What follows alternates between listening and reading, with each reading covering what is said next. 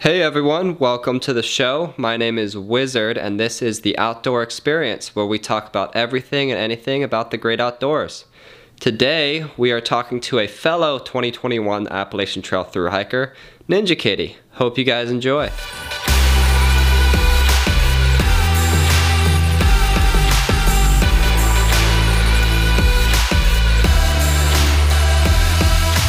All right, cool. So game time. Yeah, so game time. So I'm just gonna ask you, like, do you prefer this or this? Okay. This or this. So let's go ahead and get started. That. Yeah. Thru hiker edition. So Great. yeah, thru hiker edition. Okay. All right. So buff or beanie? For on my head? Yeah. Beanie. All but right. I do like wearing the buff around my neck.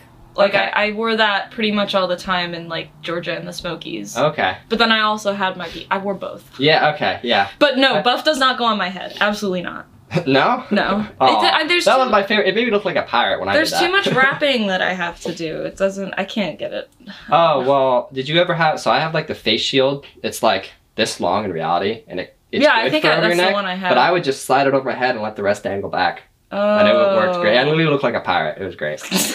All right, climbing or descending? I think I would say climbing. Yeah, I have way more fun with climbing, and I think it's more physical work, but it's less taxing. It's less mentally taxing for me. It's less taxing on my knees and my ankles. Yeah. For sure. And it's just more fun. I love like trying to, especially if it's a weird climb, like anywhere on the northern half. Anywhere in the northern half. But it's, oh my gosh. I mean, like the hunt trail going up to Katahdin was so fun. Yeah. And like, I mean, what did you guys take to get down from Katahdin? I don't remember the name. I think it started with an M. So like when you go up the hunt trail and you actually pass a cutoff trail that goes to this trail. Oh, you took that one. Okay. Yeah, because we had a thunderstorm that was coming towards us. Like we were on the top and I turned my head and they warned us. They're like, it's a 30% chance. Like you should be okay, but just so you know, this might happen. Yeah. We got to the top, had our celebration and everything, and then we just looked over and I saw this big storm cloud coming towards us. And we were like, we should get down this, we should get down. Yep. It literally started thunderstorming on us as soon as we got below tree line. I was so lucky and had like a really beautiful day. So I was like all in, like, I'm gonna do the nice edge. This is the perfect day for it. And like, yeah, that and the hunt trail. I mean, that was just like my favorite day on trail, because both of the climbs were really weird. And it was like, sometimes it was like I was bouldering with a backpack on, and it was just like, I love that kind of challenge, and it's just fun trying to puzzle through it. So you did do the knife's edge afterwards? How was that? I wanted to, but I didn't have the time. It was the craziest hike I've ever done in my life. Yeah. I'm so sad that it wasn't part of the Appalachian Trail, because it was so fun. It was so cool. It was really, I mean, it took a long time. Like, I'd say, I can't remember exactly how long it is, and I have no idea exactly how long it took me because I had smashed my phone on Whitecap a couple days before. That's right. Yeah, so I still need to send you that picture, by the way. All your pictures of the owl. Yeah. Yeah, so I couldn't take any pictures. I couldn't tell the time because I didn't have a watch on trail. So I mean, I didn't mind it because I had all day to hike like a total of like 10 miles or something. So did you already have your ride organized and everything before you smashed your phone? I had already been in contact with my aunt because she has a place in Kittery Point, Maine. And then I called her from that dinky satellite phone at, what was that place called? It was 21 miles before Katahdin. I already know that because that's how we finished our hike. Oh yeah, you started from Abel Bridge. Abel Bridge, yeah. I used their phone to call so when I smashed my phone, half the screen was really messed up and then half of it was semi-readable. So before it died for real, I like scrolled through and wrote down like the important phone numbers, like Kurt's phone number and my aunt's phone number, and I already knew my parents' phone numbers, so that I had them, and then, which was really good, because by the time I got to Abel Bridge, my phone was absolutely unusable. So I'm glad that I'm glad I thought to do that. That was probably the only time I really thought ahead on trail, to be honest. But yeah. Oh, that climb on the knife's edge was really fun. I think it took me about as long as it took me to do Mahoosuc Notch. Yeah. Which was like 2 hours. Okay. I think. Yeah. I have to look back. I did a timer when I did Mahoosuc Notch because I wanted to see how long it would take me. There was no point in timing it for us. We went like with like 12 or 15 people for that. And we were helping lady and her daughter get through it. And she was so nice and so grateful afterwards. She literally like bought us, paid for our place in Bethel to stay that night. We weren't even planning on going into town. That was a whole different experience. Oh my gosh. I didn't stay in Bethel. I stayed in the next town, and it was really weird. Oh, we had a Gorham? What was that next town? Not Gorham. No, Gorham was fun. It was before Gorham. I stayed in Gorham. I stayed at that newer hostel. River? Oh yeah, Rattle River. Wait, what's the other one? I'm thinking of not Libby's. I stayed in Gorham, but before that, or no, after that, it was after Gorham. Pinkham Notch? Well, there's no place to stay there. That was before, yeah. No, after Gorham, I skipped Bethel and went to the next town. I know what you're talking about. I like erased that place from my brain because like I ended up there on like I think non-binary visibility day or something like that. And it was the kind of town where I was like, I think if I'm visibly queer, I might get hate crimed. So I was just kind of like really low key and like got out of there as soon as I could. Yeah. No, I'm glad I didn't. No, I didn't get to Bethel. Yeah. No, Bethel was okay. By the time we were gonna buy them dinner for paying for a place. Aww. We told them that. We got there and all the restaurants were closed. Everything closed at like 5. We ended up going to a gas station and having those microwavable burgers. Oh no. And ice cream. Yeah. It was still a good time. We ended up taking a 0 there, actually. Maine was like that. Yeah. The town I stayed in, I'm so mad I can't remember what it was called. It had one school for K through 12. And I think they said the total class for like the K through 4 was like 7 kids. Oh jeez. For the whole town. Jeez. So they have them all in the same room because like that's just like it's just such a small town.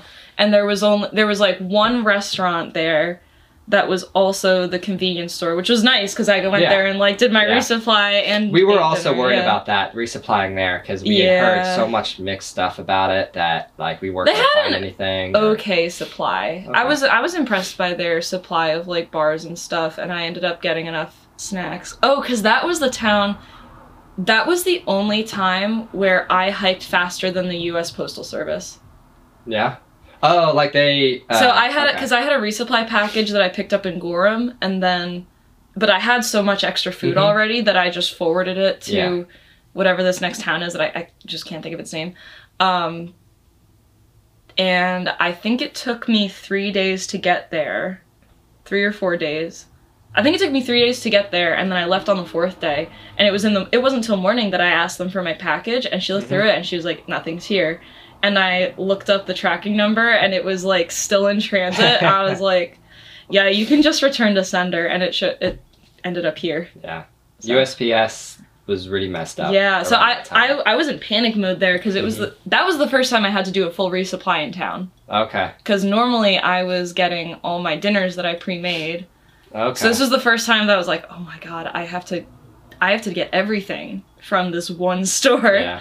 But it was bad. It wasn't bad because then I think not long after that was the ferry. There was that other fancier hostel in town that had really, really good resupply. So I just needed to buy like 1 or 2 days of food, and then It was right before the Bigelows. It was that town. Yeah, it was that town with no cell service, and you had to walk to the post office and use the free phone in the back. That's like in a shed behind the post office, and it has the number of the hostel listed there, and you just call them and they're like, "Hello? Yes, we'll be right there to pick you up. I know where you are already," because there's only one place to go. Yeah. But yeah, they had really good resupply, and it wasn't much further. Okay.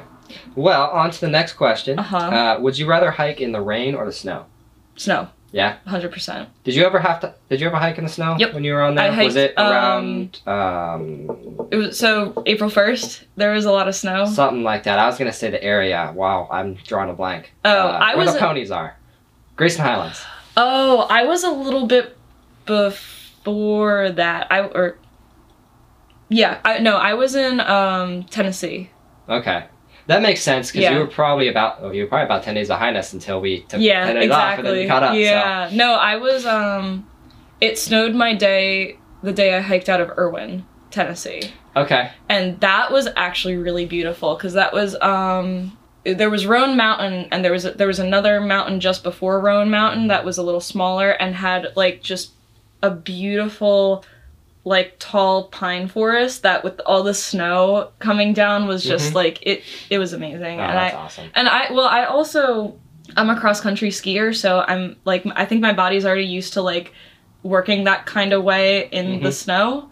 So I hike really, really well when it's cold. I don't sleep well, and I don't eat well, but I hike really well. Did you just not have that great of gear for the snow, or like were you? No, I'm just a cold person. Okay. Yeah, I mean, I had the Magma 15, and I was still cold. Okay. Most nights. But yeah, oh my God, Roan Mountain. Okay, this was a really fun time. I was with the Hikers Union at that point, and we hiked out of Irwin, and the Hikers Union at this point was doing the fast food challenge. So I haven't heard of this. It's just you resupply from one fast food joint for your next section. So for 3 days, so half of them did McDonald's for 3 days. That sounds like you can eat some bad food. Yeah, half of them did McDonald's and half of them did Dunkin', because I think Dunkin' had like Beyond sausage and stuff, so it was like pack out a bunch of donuts. More vegan friendly. Yeah, I mean, so the coconut. I did that. So people figured out that the coconut donuts had the most calories. So half of them did Dunkin', half of them did McDonald's, and this was also when it got really, really wicked cold, and so it snowed our first day out, but it wasn't super cold, and then our second night, night 2, it was down to 17 degrees without wind chill that night. And we know because Fish Oil had a little thermometer that he left out on the bench of the shelter, and it went down to 17 that night, and it was, I barely slept that night. I had 2 little hand warmers. Yeah. That I put like right by my ribs. At least you had hand warmers. Yeah. But I kept like rotating them throughout the night. I was like, oh God, where can I find I got rid of my hand warmers after the Smokies. Because I didn't know anything about anything past that. I was always just told, like, it's going to be freezing in the Smokies. You're going to hit lots of snow. I freaking got rid of my, what's it called? Down socks? Spikes. What are those? Oh, I didn't even bring them.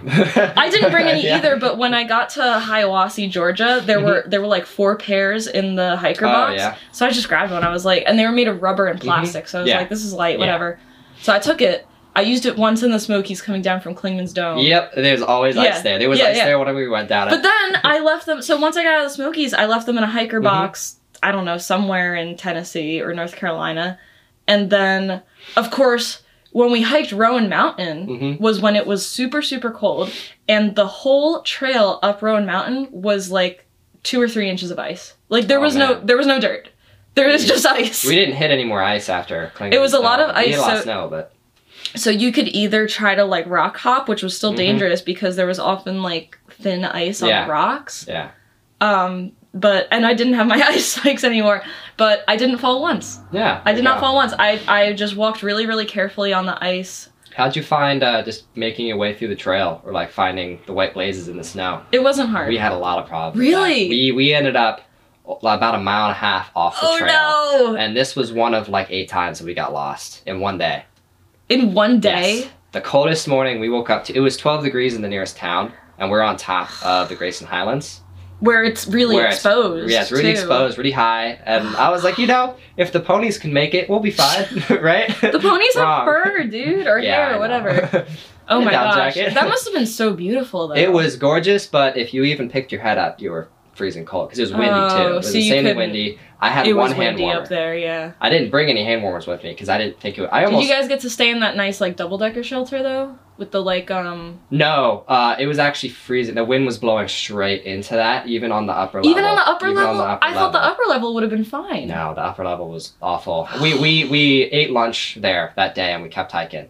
Yeah. Did you go to the next shelter? Because that's the one I stayed at. We tried to go to the next shelter. I think we might have still camped. I can't remember, to be honest. Because it got to the point where we had been hiking for, like, 7 or 8 hours. Yeah. And it felt like we had hiked like 14, 15 miles. Well, if you keep getting tired and we had already done like 4 miles.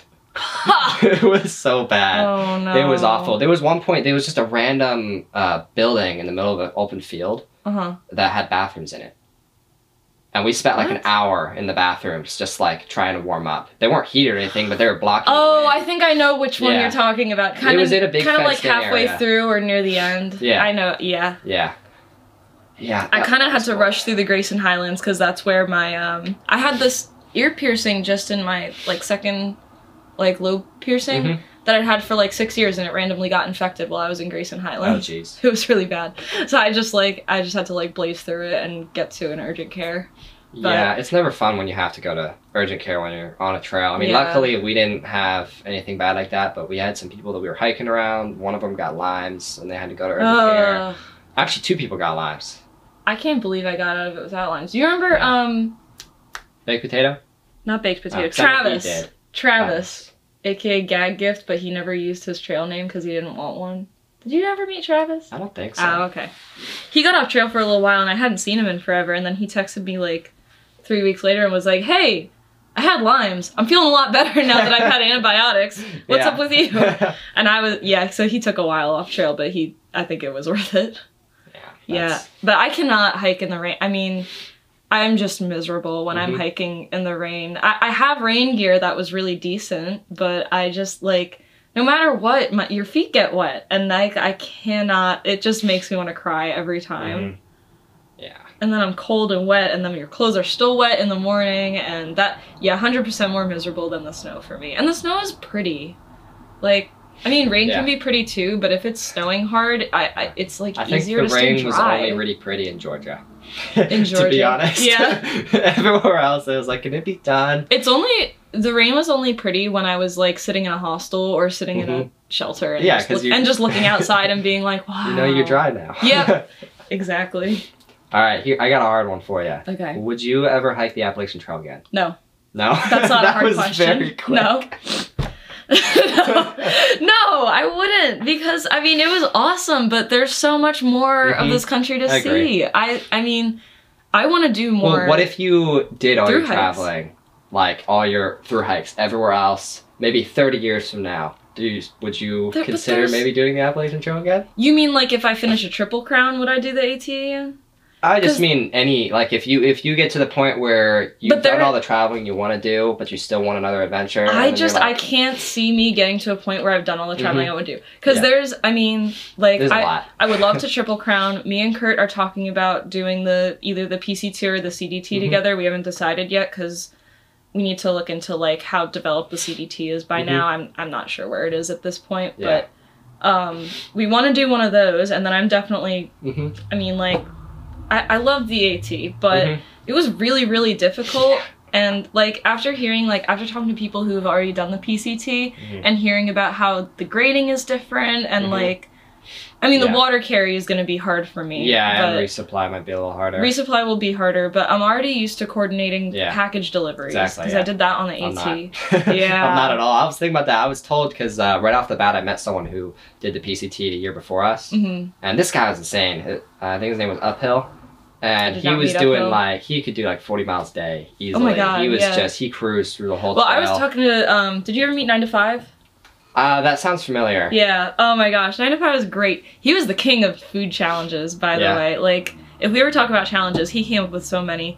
But he hiked the PCT either the year before or 2 years before or something. And we were all curious about that, and he said the PCT took him less time, and he said days like on the AT where we were pushing like 20-mile days and it was exhausting, he said days like that you'd be doing 30 on the PCT.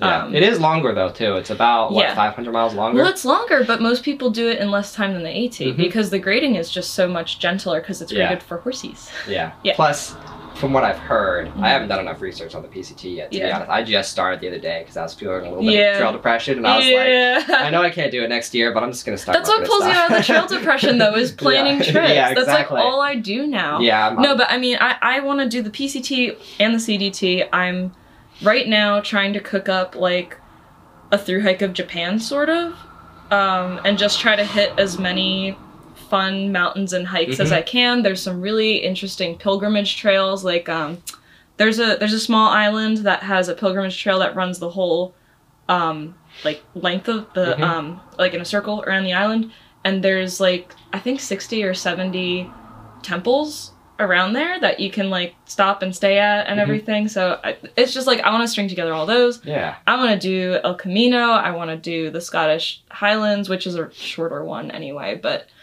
there's the Arizona Trail, there's the Colorado Trail, there's like... I think I'll sooner be doing those, like, more like a couple week to month. Those are like 800 or 900 miles, right? Yeah, I think Arizona Trail might be like 500. I'm not entirely sure. Oh, I need to really? do my own research. I haven't done enough. I just know that like I know I looked at the Arizona Trail. I'm pretty sure that's like 800 because it was longer than I thought it was. Yeah.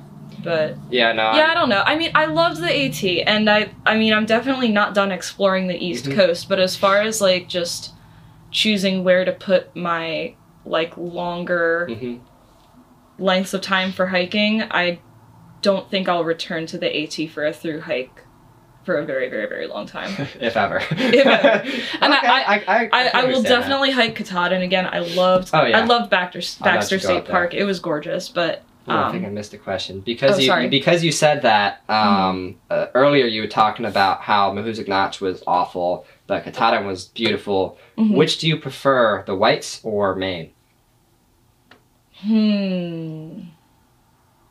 Oh, that's a hard one. I guess it does depend on the weather you got. Did you have a good day on the Whites? I had decent weather in the Whites. I had my only really crappy day was like the day before I descended out of the Whites. Okay. So the day I left. But the day that you won over Washington and all the rest of the presidentials was okay? No. No? Oh, So, okay. Well, that was like the best part for me. I had, oh man, so you guys had a really beautiful day. We had a beautiful day, but we also got pictures. hail on the top of Washington. Oh my god. We had just left the building. Like, we were like, all right, we're not getting a view from up here. It's too cloudy.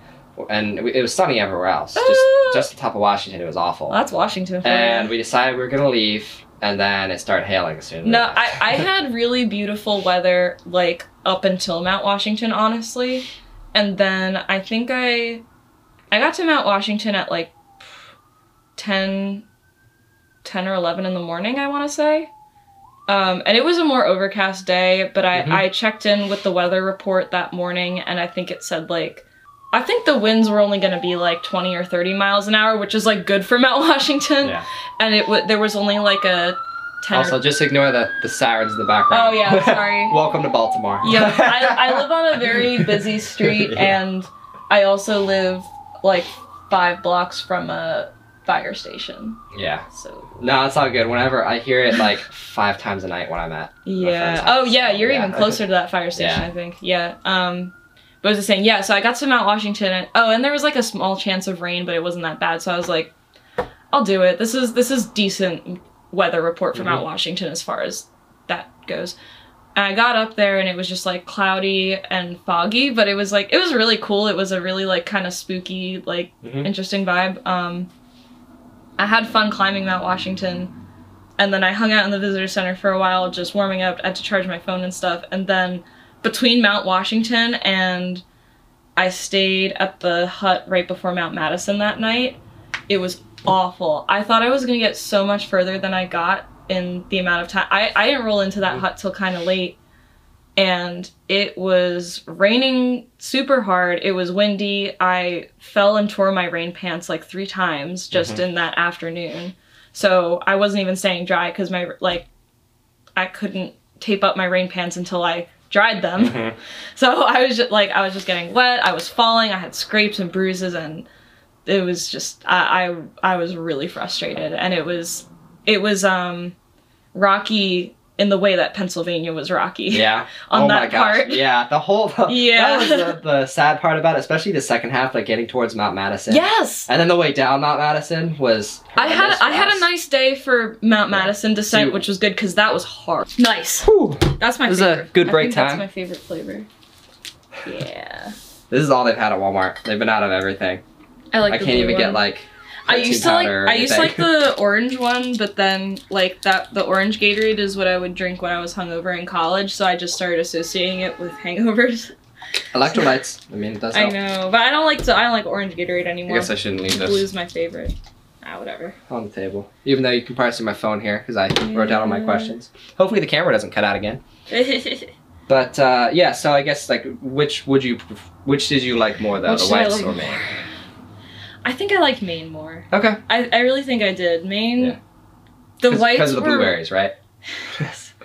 The Whites were really, really cool, but they were so harsh that I didn't really get a chance to relax in the Whites.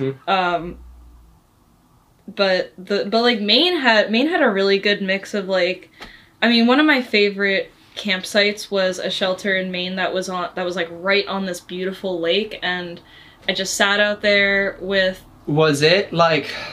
most of the shelters in Maine were pretty far off the trail, but this one was wasn't. like... Oh, it wasn't? No. Oh, okay. It wasn't super far. It was close to that, it was kind of close to that commercial campground where the guy would invite through hikers. You can go get free pancakes, or... Actually, no, I think you had to pay for breakfast. Oh, yeah. I've totally forgot about that. But that was far off trail. Awesome. That was far off trail, and I didn't go to that because it was right before the ferry. It was that right wasn't too far off the trail. I don't know. I didn't. But you had to be. I think you had to be staying at the shelter because he was pretty strict about who he would let. Yeah, like I think you breakfast, had to like set up shop at the shelter and then walk over there and tell him that you were gonna be there the next morning. Yes, it wasn't too far. It was like it was only like 0.3. No, it was 0.4 miles. Which for pancakes, think that day I was just I just really wanted to get to the ferry that day because it was right before the ferry. Oh man, we devoured those pancakes. They were really good, and they had a pool table in there. But yeah, that shelter was one of my favorite nights in Maine because it was. I got there kind of early. I had been thinking of pushing further and stealth camping, but as soon as I saw that campsite in the lake, I was like, "This is gonna be the most beautiful sunset spot," and it was really nice. We just sat out there. Did you stay in the shelter, or did you pitch your tent? Because I know what you're talking about. I stayed in the shelter that okay. We pitched our tents like down like, by the water. Down by the water. Nice. That was the next morning was the first time we saw a moose. I did not see any mooses. I don't know how Killer saw it. It was on the other side of the lake. It was like this big. Yeah, I sat out there. That was like part of why I wanted to stay there was because I was like, I'm here kind of early. I can chill out on the lake and enjoy the sound of the loons and everything, and at dusk, I can keep an eye out for the moose, but we didn't see any. It was gorgeous there. We got a little bit of rain that night. But yeah, I think Maine had more of a more diversity as far as like views and just He's got views more often too. I saw a what were they called? Whippoorwill? No, it was I saw a pine marten. A pine marten. A pine marten. I saw it from across the river in Maine. What's a pine marten? It's I think they're related to weasels. They're little furry guys, and they were, I don't think they were endangered, but they were maybe threatened for a little bit. So there were signs up here and there in Maine that said like, if you see pine martens, please call this phone number, because I think the Department of Fish and Wildlife was trying to track like how their population was doing. And I saw one. Oh, nice. I saw it from across the river, but okay. Yeah, I just the Maine the terrain in Maine was really beautiful, and so were the whites. The whites was a really, really fun experience, but I was not able to relax. Okay. Yeah. Did people warn you about Maine until you got to like the whites? People did, but honestly, by then I wasn't listening to what anybody said, because I knew that I learned very early on that like people would soup up like the stupidest mountains and be like, this is gonna suck, like I hope you're ready, and then I would get to it and be like, that was fine. Yeah. Like the very first Sassafras #1 in Georgia. For some reason everybody like complained about, and like, oh, in Blood Mountain too, everybody was like, oh, this is gonna be so hard. I will say, like, this is so easy. Blood Mountain, so you probably know, we like tried to start the trail the year before. Yeah, right. And we did, Blood Mountain was different this year. They changed the trail. They rerouted it? There was this long staircase. It was really hard for us the first time. Oh. When we went up it the second time, we got to the top, we were like, we're already at the top? That was easy. Maybe that's what people were talking about then. Maybe. Okay. But it's all perspective too, because like there were so many comments on gut hooks when we got up to the whites, where nobos would be complaining about a hike that they just did, and then sobos would be like, yeah, just wait till you get up north. Yeah. Just wait till you keep going. This is nothing. And like, they were right. Yeah, and I would just kind of take all that with a grain of salt and be like, I know that whatever I am faced with, like, I'm gonna hike through it. At that point, by the time I got to Maine, I was just like, yeah, I know it's gonna be hard. Yeah. Whatever. That's why I'm out here, right? Yeah, exactly. I'm not like, this isn't news to me, that Maine is hard. Yeah.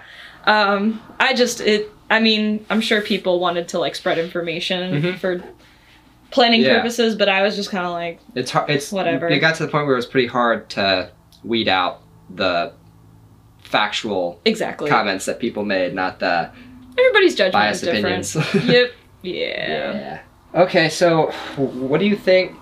I know this can be a hard question because there's probably multiple, but if you had to pick one, what is your favorite day on the trail? That is a hard one. It's okay if you say Katahdin. There's so many good ones. I mean, like, I really did have such a dream of a day on Katahdin. Well, and the day before Katahdin, too, because I did get a spot at the Birches, barely. I think I was the second to last person to sign up. So I got to just... I think I only hiked like a 10 or 12 mile day the day before Katahdin, and so I had the time to just really enjoy Baxter State Park, and it felt like a freaking oasis there. It was, I mean, everybody complains about how Baxter is like, and I felt it too, like it was really frustrating to plan my stay there, because it was that's why we just skipped the Birches. Not very organized. Yeah, it was like what year is this? This is prehistoric. You had to like get there early in the morning and write your name on a piece of paper, and then the ranger said he wanted everybody to take a picture of it with their cell phone so that he had proof and that you weren't just showing up and saying, I didn't have a cell phone. My cell phone wasn't working. And I was also just like, you guys have cars.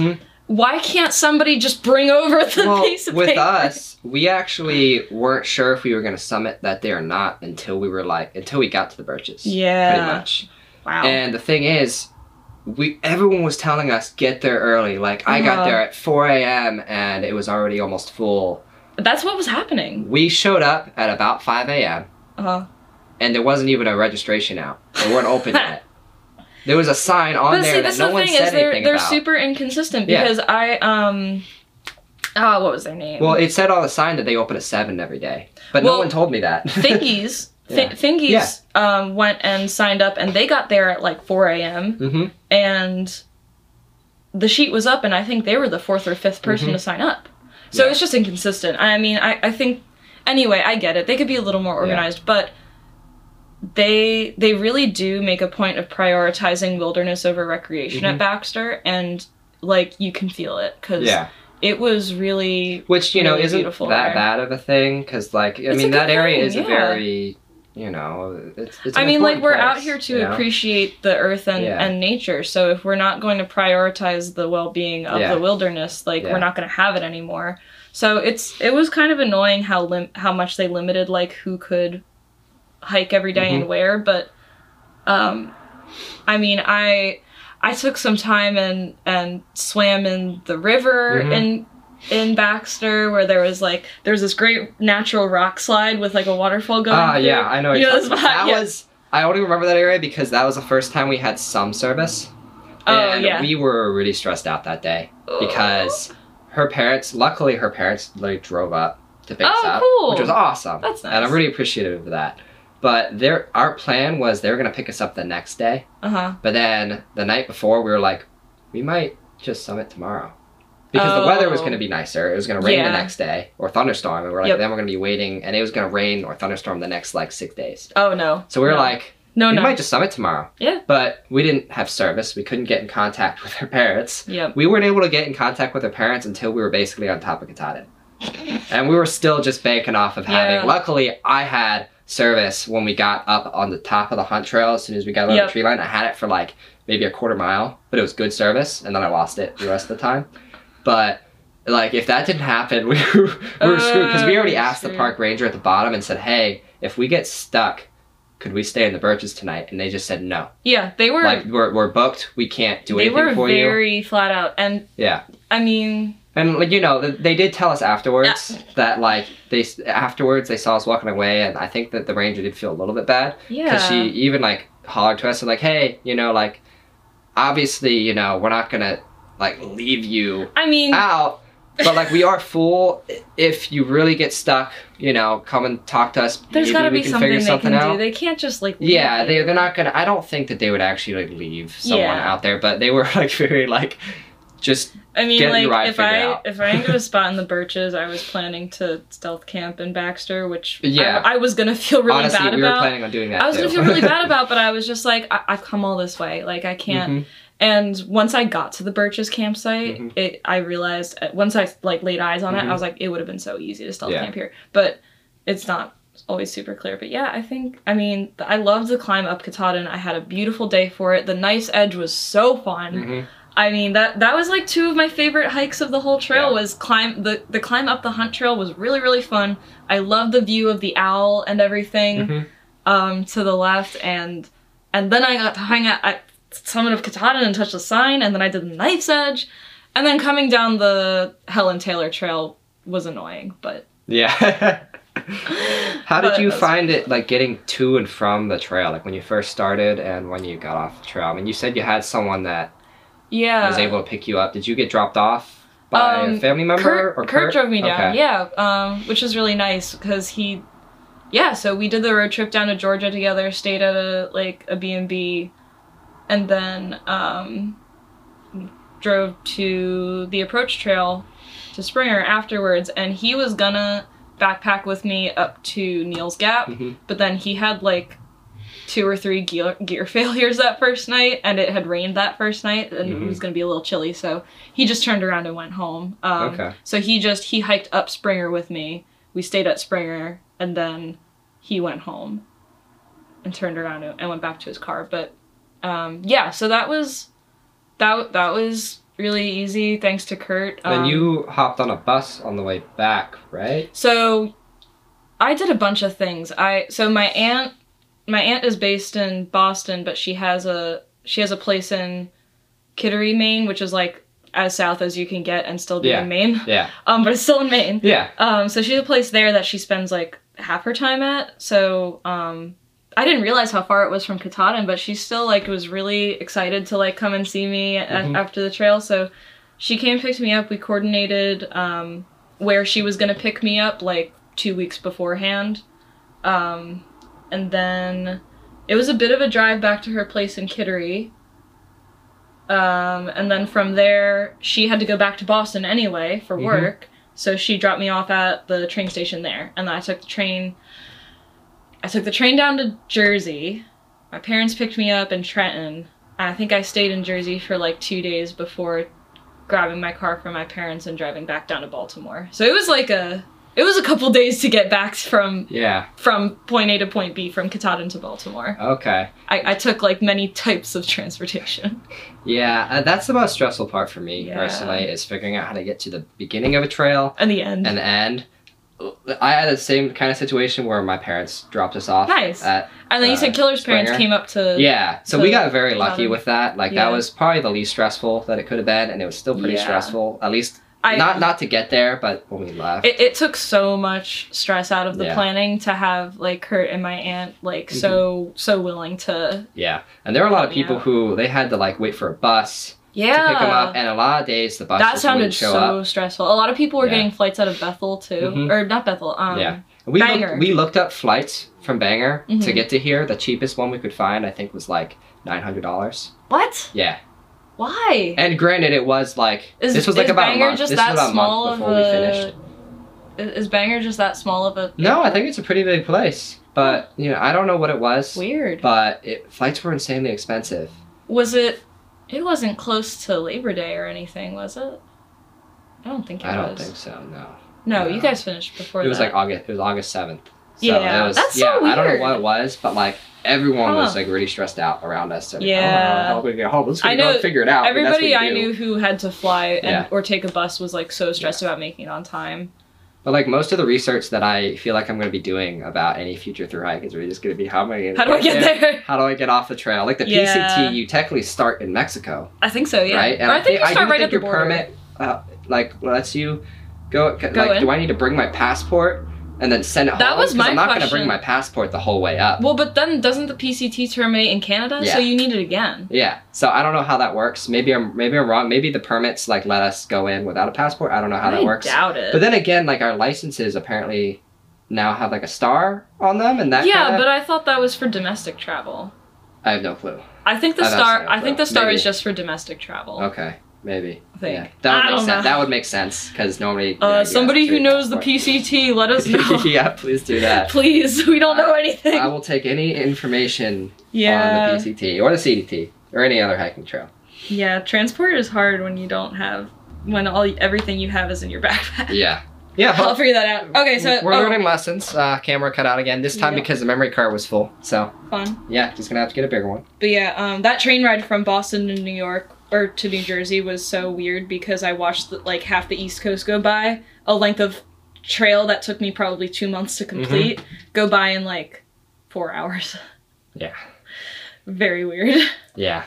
So there's another one where it's more just based off of your own experiences, I guess. But did you learn anything on the trail that you've really taken into your life off the trail? Yeah. I'm trying to keep it. But one thing I got a lot better at on the trail was like walking meditation, and just letting like, because I've always been really bad at like meditating in general, but I realized that when there's an action associated with it, when I'm walking, especially walking outside, I can like kind of, it just helps me focus my brain a little more. And so when I was on trail, I found I got a lot better at like parsing out my own emotions and figuring out like what the root causes were of uncomfortable emotions I would feel on trail, because like I would still have issues on the trail. It wasn't like a sunshine and rainbows all the time. But I got like with that space to hike and just be outside and have like just one thing to do all day. I don't know, like that walking meditation just helped me get a lot better at like just like trying to understand my own emotions and figure out like what I need, or if I need to do anything different, or if I just need to like acknowledge what's going on in my brain. And that's something I really am trying to keep right now, but I've realized that American real life is not conducive to that. Yeah. And it's a lot harder to be that level of mindful about my own emotions when I have a full-time job that is really stressful in its own. And then I come home and I'm stressed because of the stress I had from work, and it's like residual stress. Yeah. And you can't just like, go for a 5-6 hour hike every single night. No, so. I can't. Then again, you do have this awesome park right next to your house. I live right across the street from this gorgeous park that I haven't gone to enough lately, honestly. Yeah. I walked around it for the first time last week. It's really nice. We went to the tennis courts and played some tennis. Nice. There's a good dog park over there too. Yeah, I saw it. Yeah. But yeah, so it's just, I think it takes more effort to hold on to that right now, just because when life is moving faster, I think it's hard to stay grounded and be able to tap into that skill again. So I did get a lot better at that like kind of mindfulness and self-awareness on trail, and I can feel myself losing my grip on it right now, but it's still a focus. When I was done with the trail, I made a list of like things I learned from the trail that I wanted to take home with me, and made it like so I'd been listening to a lot of podcasts about mythology on the trail, and the study of mythology is really important to me, especially like the idea of like collective mythology, that there's so many common themes in mythology throughout the world, and there's just these themes that are always present in the human psyche for some reason. And you can learn a lot from like listening to different versions of these themes. And then I was just listening to more info about like the hero's journey, right? That kind of drives a lot of like action movies and like Star Wars and whatever. Like the hero's journey is a very like basic arc of what a hero goes through to make an interesting story. But the last step rarely gets included in like movies especially, which is the return to society. And what's important is that the hero brings back the elixir, and the elixir could be a physical item, or it could be wisdom, or it could be safety or strength or power or something. But the hero brings back something important that they gained on their journey and shares it with their society. They return to normal society, and like a lot of movies and fantasy lately kind of ends the story at right after the climax, when the hero completes their quest, and then it's like, yay, let's just like stay in Fantasyland forever. But no, like the hero does have to return to their society. It can't always be like crisis after crisis. So that was just really, unless you're Marvel, then you know you can just make infinite movies. I'm throwing shade at Marvel right now, in case you couldn't tell. I'm not a fan of Marvel. No, and they're really guilty of this, of just trying to crank out action movies that don't have much substance. Well, hey, not anymore with all the old TV shows they're making. They canceled all of them. They did? Like Iron Fist and really? Daredevil and all those. I loved all those. I actually did watch Jessica Jones and liked that one. Yeah, that's the only one that I haven't watched. Really? Oh, it was pretty good. I've watched everything else though, and they're all really good, but then they all left off at like great parts of the story to set up for the next season, and then they canceled everything. Because I think I don't know if it was really their fault. I think that they probably just didn't. I mean, that happens on TV all the time. If you don't get the ratings, you don't get to keep making that. And I think something with like Disney, I think, happened. Yeah. Probably. But yeah, that kind of just running around in my mind inspired me to, I drew like a little, I carried a sketchbook on trail, and like, so I drew like a little picture of an elixir, and like kind of did like, it was like I did a diagram of like pointing to like, what's in this? Like, what am I bringing back to society? Like, what am I bringing with me off of the trail? So that was a nice little, like, that's what I sat and did when I came down from Katahdin and was waiting for my aunt to come. I was when I sat down and just tried to put that on paper. But I think that the mindfulness and self-awareness, the emotional self-awareness is like the major, most tangible thing that I learned on trail that I'm trying to keep going in my society life. Yeah, I like that. Thanks. So this is something that honestly I haven't really thought too much about myself, but who do you think impacted you the most in the hiking community? Like, where did you get all your inspiration from when you first started learning about the Appalachian Trail? When I first started learning? Yeah, or even when you're like on the trail, if you had like an experience on the trail where it's just like the most memorable thing that someone did for you, or whether it's that or even before the trail, like where we can go into a couple different things. Well, I think pre-trail, the person who impacted me most was my dad, because he was the one who introduced me to the concept of the Appalachian Trail when I was really young. I grew up in New Jersey, and we would go on hikes in the Delaware Water Gap a lot. And I think we were either there or Harriman on a day hike with my family. And my dad pointed to the white blazes on the tree and was like, "Do you see those?" And I said, yeah, that's the trail marker, right? He said, "Yeah, that trail is over 2,000 miles, and that trail right there will go to Georgia in one direction and Maine in the other." And I was like, my jaw dropped. Like, I had no idea that something like that could exist. I think I was like, I don't know, 11 or 12 at the time. And in that moment, I was like, that is such a, like, that's incredible. Like, that is so legendary that people do that. Like, just period. That is such a long way to walk and such an adventure. I think we met a thru hiker that day, too. So that, it was always in the back of my mind after that. And then, I mean, my parents love the outdoors. Like, they've always, like, taken us on hikes, especially in the fall, like see the fall colors and stuff. But once I realized that I really, really did want to do this, which was like kind of right around when I graduated college and I started actually planning it, and I mentioned it to my dad, he never once questioned me, never once was like, well, that's going to be really difficult and dangerous, like, are you sure you want to do that? My mom did a little bit, I think, just because she was, it's not that she, like, it's not that nobody, like, didn't believe in me or anything, but I think my mom was more realistic about, like, what's your plan for these, plan?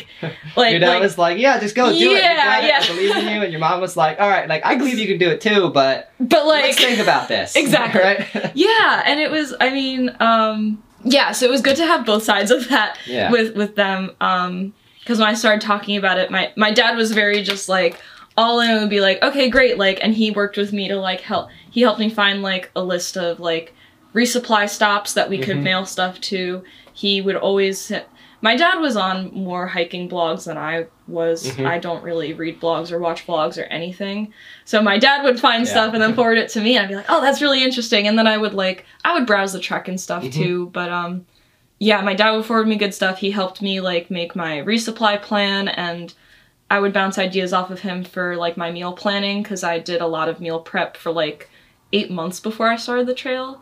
And then my mom was the one asking the questions, like, how are you going to protect yourself? What are you, like, safety? What are you, like... Bear spray. Yeah, exactly. She was all about the bear bell, the bear spray. I had that conversation with my parents as well. I told them, I was like, look, if you really want me to bring it, I will. But I'm telling you, just like everyone else on the trail, I'm going to throw it out once it gets in those gaps. Everyone does. Yeah. And they finally, like, you know, they trust me. And they know that I was gonna be around people. I had to remind them that I was going to be around people. And that's what was important is, like, my parents trusted in me that, like, I was capable of this, and that meant a lot. Like, they, you know, and the safety stuff, you know, it wasn't what I wanted to talk about at the time, but and, like, it was still important plan. The worst thing with safety isn't even really the other people or animals. It's really just the weather, to be honest. Yeah, yes. Like, when the morning we woke up and that was 12, stuff that I never thought about. Yeah, exactly, yeah. I never check the weather in my normal life. Like, I will literally just, like, open the window, stick my hand out, and be like, what are we doing today? See, I was the opposite. I would check the weather every day in the normal world, but on the trail, I wouldn't check it at all. Because it was always wrong, first off. Oh, it was always wrong. It was always wrong because altitude, Yeah. I just said, like, they don't know how to predict weather, but that too. No, that too, Yeah, but, like, the morning I woke up and it was 12 degrees in the Grayson Highlands, there wasn't another road for 18 miles. I was looking. I wanted to get off the trail and go get warm. But there was no choice. Yeah, my hand warmer was almost dead. That was my only one. And at that point, your best option is to keep moving. Yeah, we just kept moving. Because otherwise you'll freeze. Oh my god, yeah. I cried so much, especially when it rained. Yeah, I think the only time I really, like, cried, Killer will tell you about this. It was pretty bad. I had, like, a full-blown, like, panic attack and started crying. It was in Maine. It was like, no, we were in Maine. We had just finished Mahoosic Notch. And it was like 2 or 3 days later, we were on some stupid rock climb, and it was pouring rain. It was freezing, absolutely freezing. Maine had a lot of weird, just, like, straight up and down. Yeah, and it was all rock. Yeah. Which, to be honest, when it's dry, it was fine. When it's dry, it's great. But then when it's raining, you're, like, sliding down on your butt. And you're looking up. There are some climbs you get out to, and you're like, I feel like I should have a harness on for this. Yes, that's how I felt a lot in Maine. It was kind of fun, but not fun in the rain.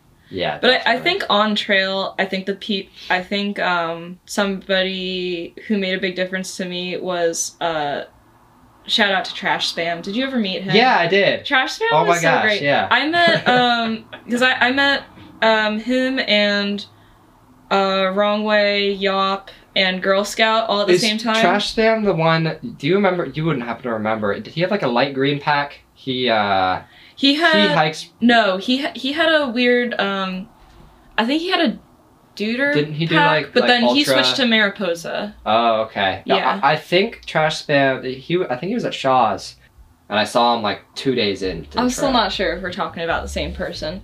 I met all of them in, like, well, anyway, I met those 4, like, around Hiawassee.